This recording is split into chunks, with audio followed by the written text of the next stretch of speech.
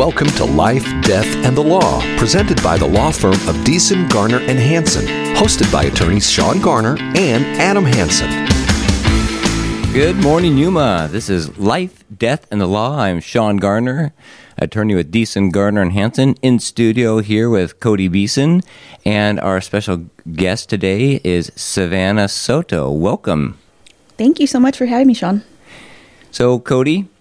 Good morning. Elections. Oh, boy. We've all hopefully woken up and are starting to get our lives back to normal. It wasn't what we expected, but fortunately, that's not what we're going to be talking about today. Everybody else in the world is talking about that, but what we want to focus on here is things that affect us locally and don't get the headlines that they probably deserve.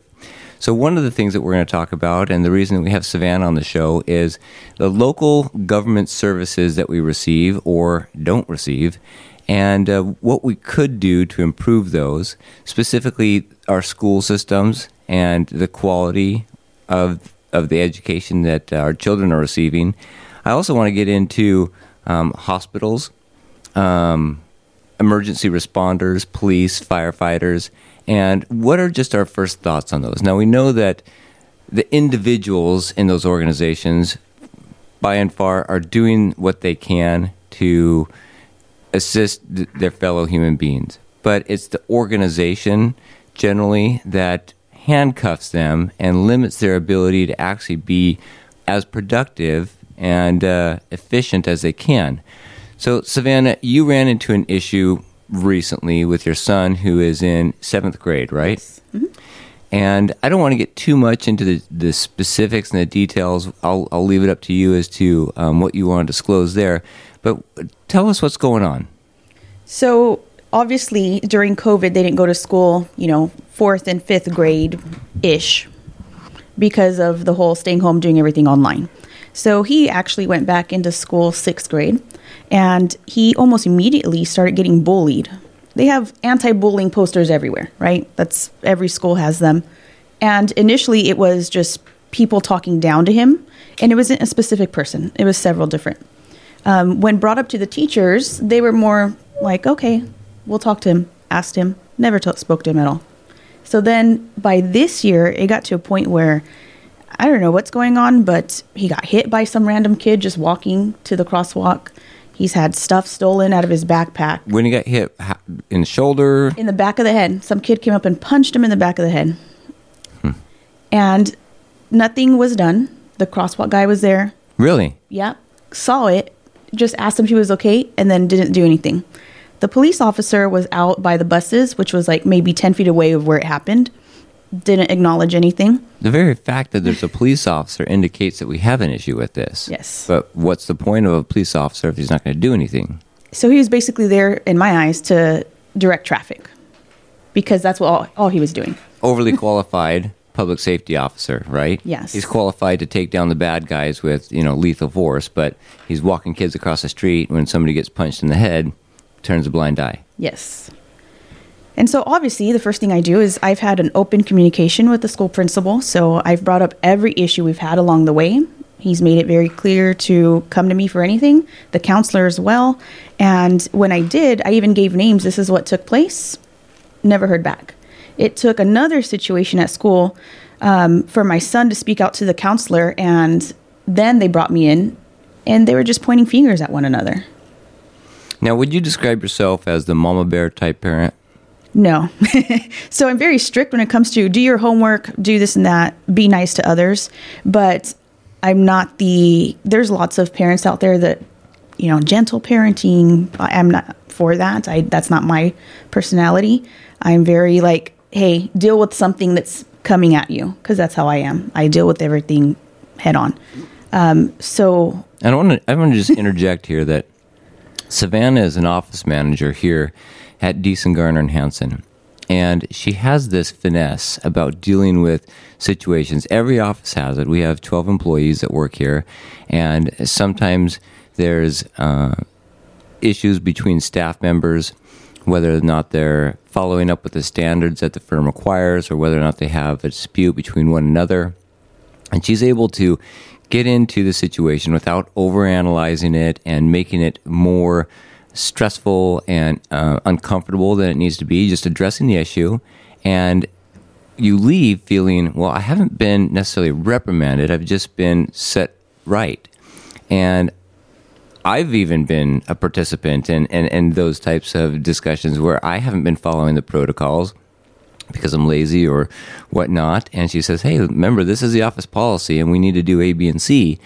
And when I leave, I feel like that was the appropriate way to do it. I don't feel like she's talking down to me or lecturing me. We're correcting an issue. So I really admire the ability and the charisma that you can go about these dispute resolution issues. And that's why it really surprised me, the pushback that you received at the school. So when you went to the school, what was your overall impression with how they handled the situation? I think once I got everyone in the room at the same time, principal, vice principal, counselor, the officer wasn't available to speak with us. It was just, again, they were pointing fingers. Well, did you follow up with that? No. Well, I see it's in your trash mail. Literally, my emails were in the junk bin that were purposely put in the trash. It didn't go to spam. It literally was in the trash bin. And did you catch them, like, they did that live? Like, they looked at their email address? They pulled up the emails. Account? I never got the emails. Yeah. I said, really? Because I've sent several. Wow. And that's when one person would say, I see them right there in your trash bin. So then that person was like, well, did you follow up since you saw the email? Well, no, I was waiting for you to say something. So where's the accountability? Just passing the buck. Yeah. So this happened more than once. Mm-hmm. You had several visits. And when I hear, and I've got 6 kids, and several of them have gone through these issues. And I've addressed it different ways. Sometimes I've gone in person, and I've asked permission from the principal to go and just speak to the class and speak generally with enough detail that the people that are doing the bullying can understand, hey, I know what's going on here, and we're going to expose it first generally, and then we're going to get more specific if need be. And that seemed to help. I've also written the teacher individually and said, this is what's going on in your class. You are the person that is the first line of defense, and you are allowing this to happen. You're allowing this bullying to take place, which is going to deteriorate the learning atmosphere that you're trying to provide for these kids, not to mention just a safe space for them to be in. The safe space specifically, we know there's tons of kids at home that don't have that safe space at home. Right. So they should be able to go to school where they feel that they have that safe place to go to, the teachers to look up to, and that just wasn't happening. So you escalated it. Yes. And what happened then? So even when I contacted the district, because at this point I've had conversations with all admin, the district said, well, I'll relay your information over to the administration of the school. I said, ma'am, I don't think you understand. I've already had a year's worth of conversations with the admin at the school. So at this point, if the admin isn't doing their duty, who do I need to speak to if you're saying you're just going to relay that information? She said, unfortunately, that's our policy.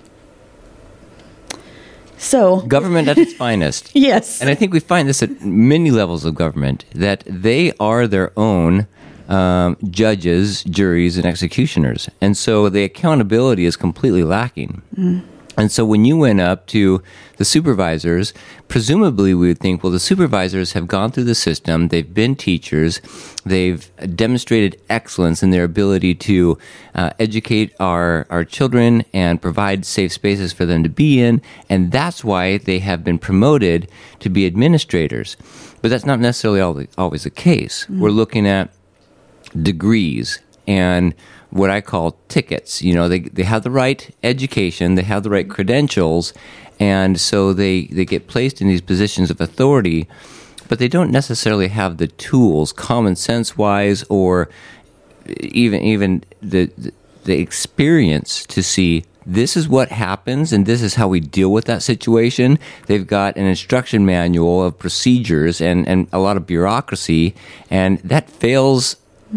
That in general, that fails us when it really comes down to it. So you went in and you tried to hold the administration accountable, and you got stuck. So what was your alternative then? The district literally told me, you can switch him schools, but you're going to have the same issues, or you can homeschool him. Those were my options. Or you can run for school board. And it was in that same week of me speaking to the district, I get a phone call at work to come immediately to the school because the crisis center is being called.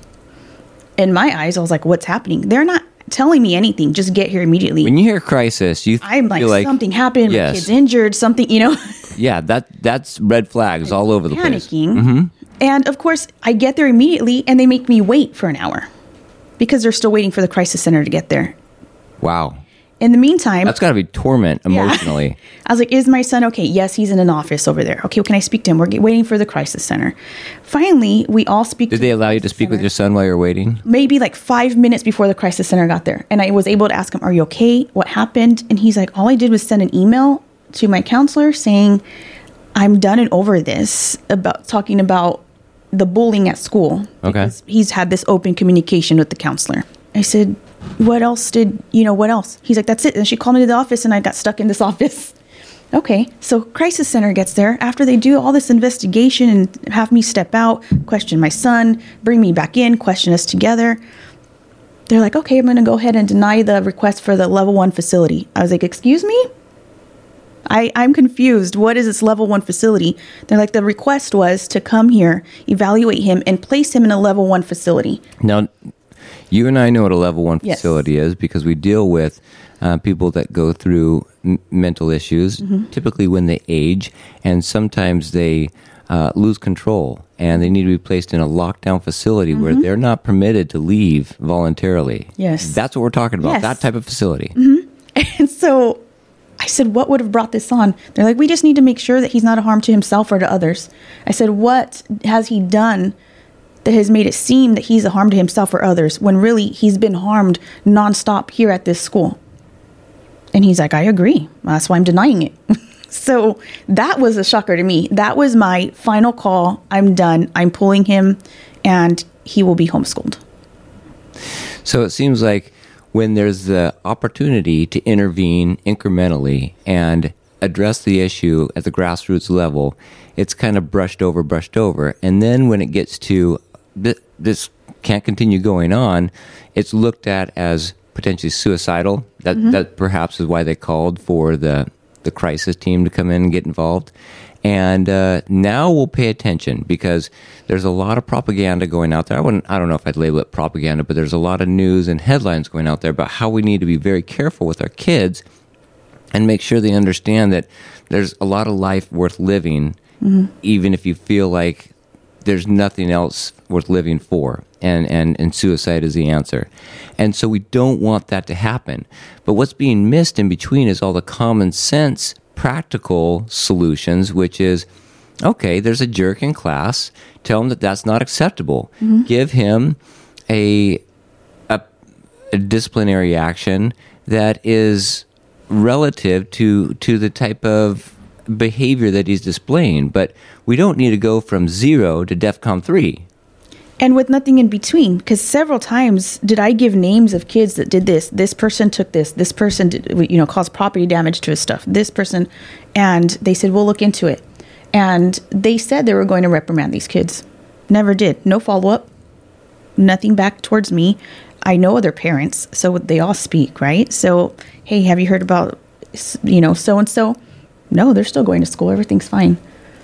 And it's the kids that are, there's fights there every week. It's crazy. And we're talking about middle school. Middle school, junior high, fights every week. And to a point where my son's like, I don't even want to say something to that person because they're one of those that fight all the time.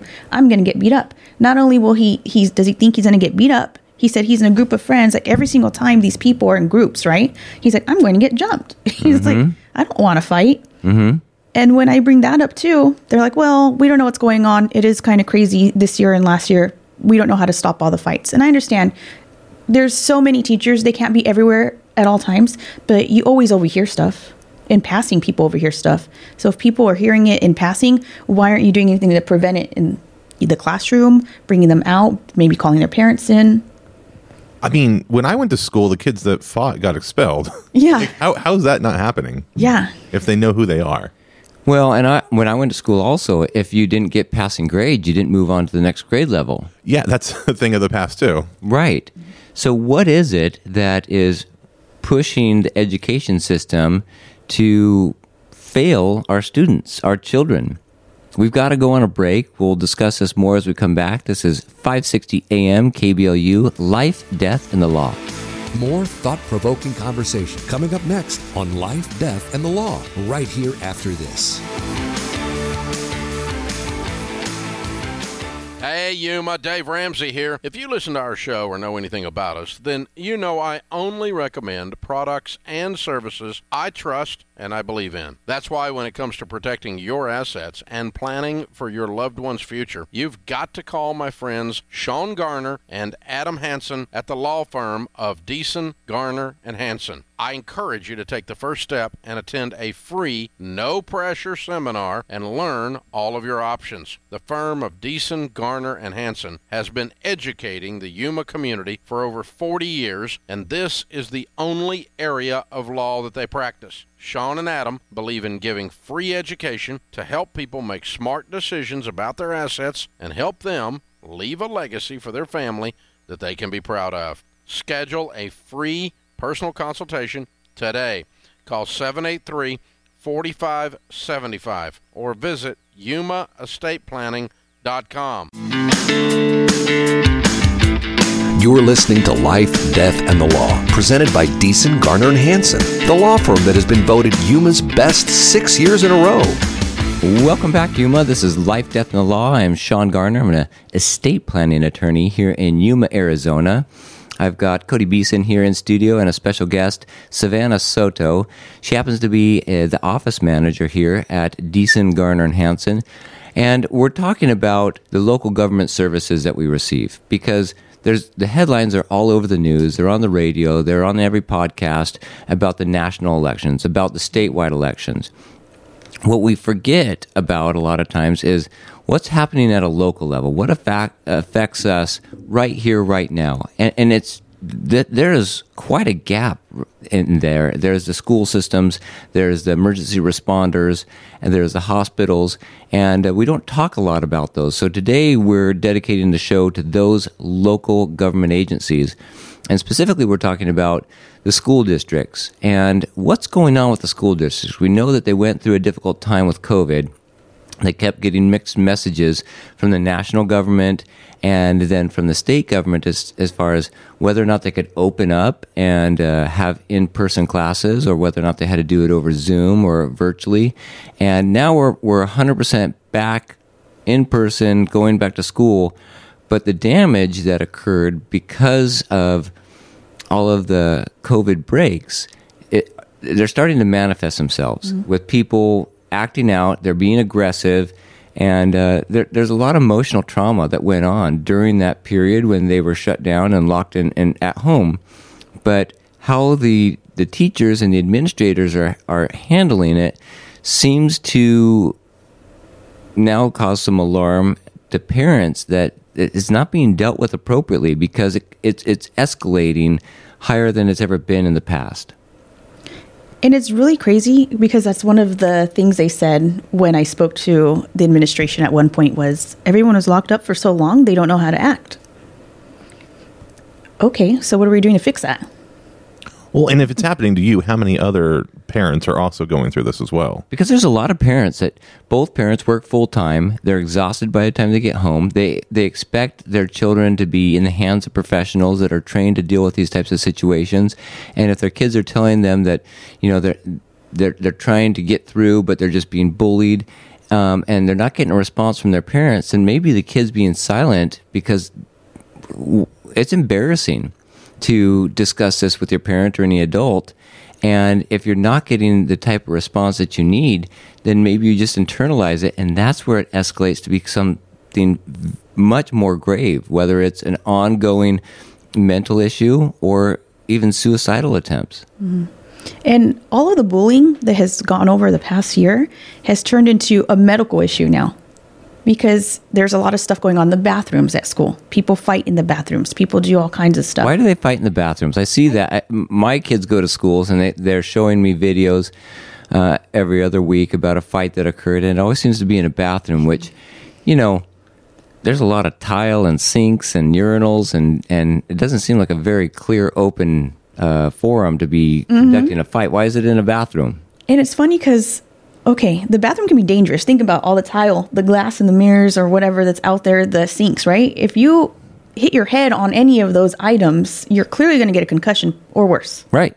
So, I mean, there were fights when I was a kid, but it typically happened on the playground where there's grass. I mean, yeah, it doesn't make it. you have space to room, like safe. move around. But yeah, there's not hard porcelain objects right around there. It's prison rules now. Prison rules. Yeah. So is it the bathroom because there's no monitors, like there's no security guards or cameras in the bathrooms? I really do feel that because, one, an adult isn't going to go into a restroom unless they hear something wrong going on because there's minors in there using the restroom, clearly because of, not wanting to be accused of anything, right? So I feel that that's the main part. Everyone's not going to step in. I can do what I need to in the bathroom, and no one's going to do anything unless they hear something. I feel that would be my train of thought. Right. It's not regularly monitored. Yeah. So then, obviously, people don't want to use the restrooms because you don't know what's going to go on in there. So now my son has all kinds of stomach issues that we're having to go back and forth to Phoenix Children's Hospital for because, Monday through Friday, he's holding it in all day, every day. He won't use a urinal. He won't use a restroom. He'll hold his pee in. It got to a point where he got dehydrated because he didn't want to use the restroom or have the urge to use the restroom. So he just wouldn't drink a single thing all day, every day, even in the heat. Wow. So, and I know that the schools get paid from the government per student that attends, so that they're incentivized to keep the students at school. And on the surface, that sounds good. We want students to be attending school. We want them to promote attendance and not allow for truancy without looking after these kids and say, hey, what's going on? And obviously, education is the way for a better life. But it seems to be now that it's just attendance. That's the only focus. It's not education. It's not, like we've said before, providing a safe place for them to be. It is just get their body on the school grounds so we can collect our check. And that is an absolute abuse of what the intended system was for, and that is to provide a place for our children to receive education so they can be productive citizens in society. And so since they have this incentive, this is what I've heard from my children at home and other teachers that I've spoke with, is that what used to result in an expulsion of a student that was bullying or fighting at school now continues to be a light slap on the wrist, miss a day or two, and then come back to school, because expelling them is not an option. And also, a result of No Child Left Behind means it doesn't matter if they have the education to move to the next grade, if they have the credentials to move up in the grades, they're going to move up because the teachers are essentially being penalized if they hold any student back. So the system has really turned on the people that are working there. And so we've put the teachers in this possible situation where the bureaucracy has taken over. They can't conduct their classes and educate the children in the way that they understand will promote education. And I wonder if this is filtered up to the administrators, or if there's just so much red tape and bureaucracy that the administrators now are numb and indifferent to what's going on, because perhaps they've attempted to do what's right and been ignored so many times. Or maybe it's that the administrators that are being put in these situations, they don't really have the skills and the experience of having taught in the classroom and demonstrated compassion for the kids to the extent that they've been able to help the students excel, and that's why they're being promoted. They're being promoted simply on criteria of what education and certificates they've acquired. What's your standpoint on that? I really don't know if it's one or the other, if it's a mix. I think it's a mix. I have friends that are teachers, And I have friends who say, in teaching, they've had to reprimand or they had to do something, and then they themselves get reprimanded by administration. I have a friend that moved schools because she felt she wasn't allowed to do her job properly at one school, and she moved to another, and it's fine. So I think it's a mix. You can go to one school, do your job, teach them properly, guide them, hold them back if you need to, the other one you can't. So why? Why is that? Like, why at one and not the other when it's the same district? So what's going on? It has to be. These are all public level. Schools you're talking public about, schools, not private schools. All public schools. And so if I hear a teacher telling me this, I even had another teacher at my son's current school when I said, well, what happens if, because he has doctor notes for everything, for all his appointments, but there was one teacher that would not allow him to make up any work. So he's a straight A student. The lowest grade he's ever had is a B. And in that class, he has a D. So why? Because of the missing assignments. And I'd reach out to her. Here's the doctor's notes. Attendance has it. And why don't allow makeup work? Okay, well, if it's excused for a doctor, why is that not allowed? He didn't just, he didn't ditch. He didn't stay home because he didn't feel like going. He was in the doctor's office. I don't allow makeup work. So I was concerned about that. I said, what happens if he, has a D or drops to an F because of that? By the end of the school year, are you going to hold him back? Oh, no, it'll just be a conversation and move forward. Okay. That's an absolute problem. So my question to you, both Cody and Savannah, what's the solution? And the reason I'm happy that both of you are here because, Cody, you've served on the city council for 8 years. Right. And Savannah, you're a parent. This isn't your first child that's gone through the school system. What is the solution?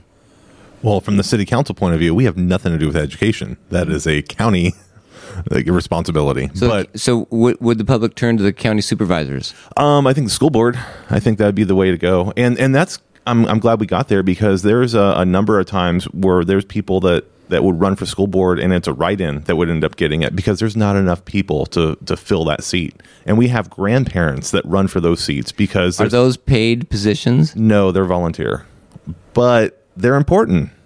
But I mean, again, you guys are both parents. How much extra time do you have to go down and listen to, the bickering of the school system and have to deal with that? It's tough. And so I can make time. We can all make time for the things that are important and put it that high up on our priority list. But when I look at the news out there and I look at the Department of Justice labeling parents or people that get involved as domestic terrorists, then that is a huge disincentive for me. It feels like I'm fighting against a system with the cards stacked against me. Oh, I mean, I feel how Savannah feels here. Like, that's exactly how I think of it. It's stacked against you. So the solution, I suppose, what you mentioned is run for... get involved, the school board. The school board. Run for the school board. The election for the school board is how often? I mean, they vary because I think it's every couple of years you'll see different districts on the ballot. But at the end of the day, I mean, that's where you have the influence, or at least to change the policy. But then again, like we've talked about, it's such a bureaucracy. Does anything really change? It just sounds like people pass the buck. So I don't know what the solution is. What authority does the school board have? I mean, they set the policy, and they're going to... Do they have hiring and firing authority? Of the administrator of those. Well, I mean, yet the school superintendent is actually elected. Mm-hmm. Your whole county superintendent is elected, but the school board sets a policy for that school or for that district. And so, is the superintendent is he putting to a vote what policies he would like to do and implement through the school board, and how he implements them? Is the school board able to hold him accountable if he violates those policies? I think he's independent of them, or I think it might.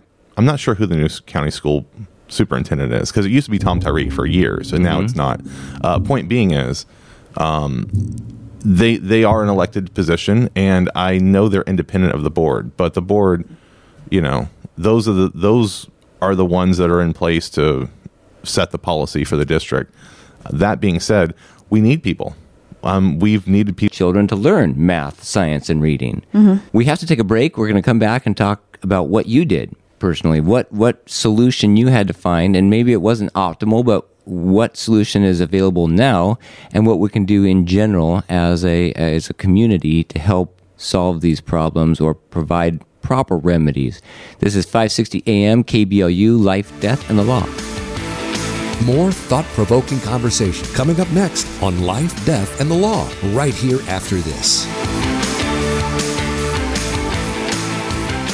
Hey, Yuma, Dave Ramsey here. If you listen to our show or know anything about us, then you know I only recommend products and services I trust and I believe in. That's why when it comes to protecting your assets and planning for your loved one's future, you've got to call my friends Shawn Garner and Adam Hansen at the law firm of Beeson, Garner, and Hansen. I encourage you to take the first step and attend a free, no-pressure seminar and learn all of your options. The firm of Beeson, Garner, and Hansen has been educating the Yuma community for over 40 years, and this is the only area of law that they practice. Shawn and Adam believe in giving free education to help people make smart decisions about their assets and help them leave a legacy for their family that they can be proud of. Schedule a free personal consultation today. Call 783-4575 or visit yumaestateplanning.com. You're listening to Life, Death, and the Law, presented by Beeson, Garner, and Hansen, the law firm that has been voted Yuma's best 6 years in a row. Welcome back, Yuma. This is 560 AM KBLU. I'm Shawn Garner, an attorney with Beeson, Garner, and Hansen. We do estate planning, but right now we're talking about community issues. We're talking about the local government and the role that it plays in our everyday life. We like to talk about the national government. We like to talk about international affairs. But the local government affects us every single day on the ground. And Savannah is an office manager here in my office, and she's dealing with this with her child who's being bullied at school. She's a very involved parent, and I've seen her on firsthand experience deal with conflict resolution in my office and do a fantastic job. In fact, that's why she holds the position of office manager. So she applied those same principles at the school district level and run up against a brick wall. So, Savannah, what solutions have you had to resort to? So other than going directly to administration, when I didn't see anything going on there, I would email or reach out to individual teachers. This is what the situation is. Can you please monitor this? Or in this case, in this class, this is what's going on. Can you please assist my son? And some did reply and gave me feedback. Some did reach out to make sure that he was okay, to see what they can do to assist him. And there was 2 teachers that were actually very comforting, where he felt he could go to them. Others just didn't reply. Like, it's not my problem. Do you think that's because of indifference, or they're overloaded, or they've done this in the past? They've just kind of shirked their duties, and there is no accountability. What is the reasoning for that? Well, I always feel that our school is overloaded, right? So every classroom is a large classroom, and in middle school, you actually deal with 6 or 7 classrooms of 35 or more kids each. So yes, I do think they may be overloaded at times, and I do feel that maybe they have, because some people are new teachers, they may not have ran into that past and maybe don't know how to address it. But there's teachers that have been there for many, many years, or in teaching for 20 plus years, and I feel like sometimes those teachers tend to be like, whatever, it'll pass. So you didn't get positive results from that. I know the whole story, so I'm just going to jump to it. That didn't work for you. Correct. So then what next?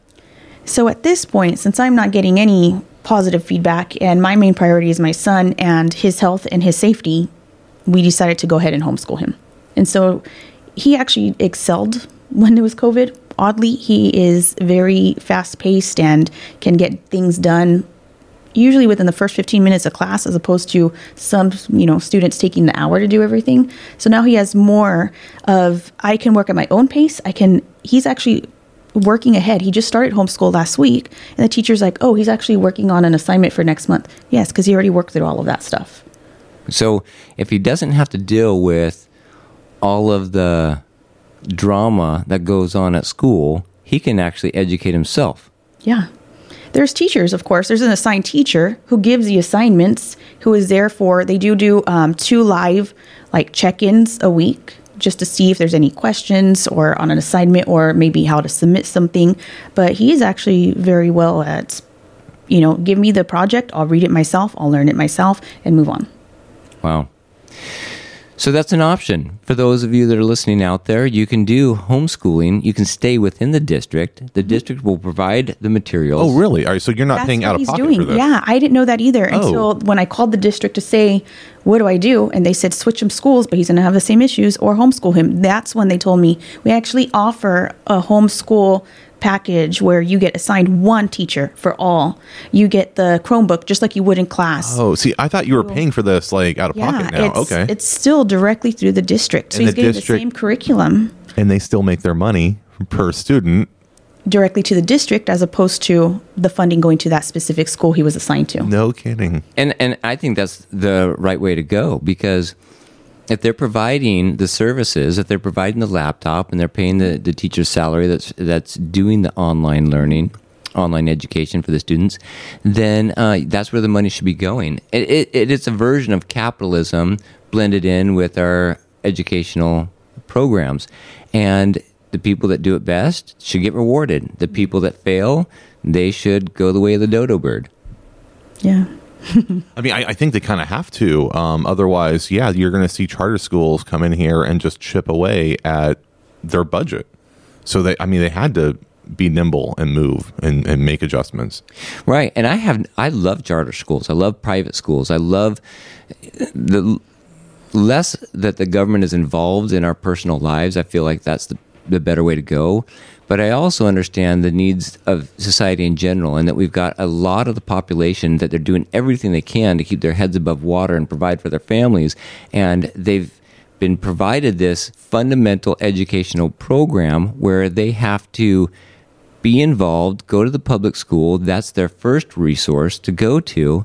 And when that fails them, they feel like there is no alternative. They feel like they can't pay for the private schools, and they don't understand the availability of the charter schools, or maybe there isn't that much availability there. And so those individuals that are stuck in a public education keep getting less and less resources, because the parents that do get involved and have the resources to withdraw their students from them are doing so. And so then the public schools continue to decline in the level of education and services they provide. And so it's a tough situation. But I also believe that as hard as it can be sometimes, you have to allow institutions that are not working fail. I didn't agree with the bailout of GM. Now, I'm no economist, and I don't know what that would have done to the economy, but I also didn't agree with the bailout of the banks back in 2008. I didn't agree with the moratorium on foreclosures of houses back in 2008, when people had these subprime loans, and then when interest rates went up, they were these ARM loans that continued to increase their monthly payments, and they couldn't afford them anymore. I felt that you'd had to allow the system to work out, and the houses to be foreclosed upon, somebody else that could afford it come in, fix it up, allow them to go restart. They could file bankruptcy, clear out their debt, but not keep the house, because that brings the whole neighborhood down and devalues everybody's real property. I think that really perpetuated the decline in the economy with the real estate bubble bursting. And it happened again in 2020 with COVID, with a moratorium on evictions from people from their houses. I had lots of clients that their retirement was the rental income from the investment properties that they had acquired over a lifetime. And then when the renters weren't required to pay, regardless of their ability to pay, they just simply weren't required to pay, then that destroyed the landlord's ability. So what they did is, as soon as they could, they sold those homes. They over-flooded the market with houses. The interest rates were so low that people were out there buying houses that were available at astronomical prices, and now we're having another slump because of it. And I believe all of it is, if it's not caused by the government, it's exasperated by the government. And the same thing here. if the system is failing, we need to allow it to fail. And it's gonna hurt, but it's gonna cause parents to wake up and say that what's going on is not the solution. We can't award incompetency. We can't push more and more funds into a school system that is not working. We can't put more funds to administrators getting paid larger salaries or are put in the position of administration if they're not doing their job well, and that is overseeing all their teachers and making sure, number one, the students are safe, and close behind it, that they're getting the education that they can provide. That's all the time that we have for today. Thank you for listening. This is 560 AM KBLU, Life, Death, and the Law. If you have questions or want to know more about something that was discussed today, please call the law firm of Beeson, Garner, and Hanson at 928-783-4575 or visit yumaestateplanning.com. Hey, Yuma, Dave Ramsey here. If you listen to our show or know anything about us, then you know I only recommend products and services I trust and I believe in. That's why when it comes to protecting your assets and planning for your loved one's future, you've got to call my friends Shawn Garner and Adam Hansen at the law firm of Beeson, Garner, and Hansen. I encourage you to take the first step and attend a free, no-pressure seminar and learn all of your options. The firm of Beeson, Garner, and Hansen has been educating the Yuma community for over 40 years, and this is the only area of law that they practice. Shawn and Adam believe in giving free education to help people make smart decisions about their assets and help them leave a legacy for their family that they can be proud of. Schedule a free personal consultation today. Call 783-4575 or visit yumaestateplanning.com.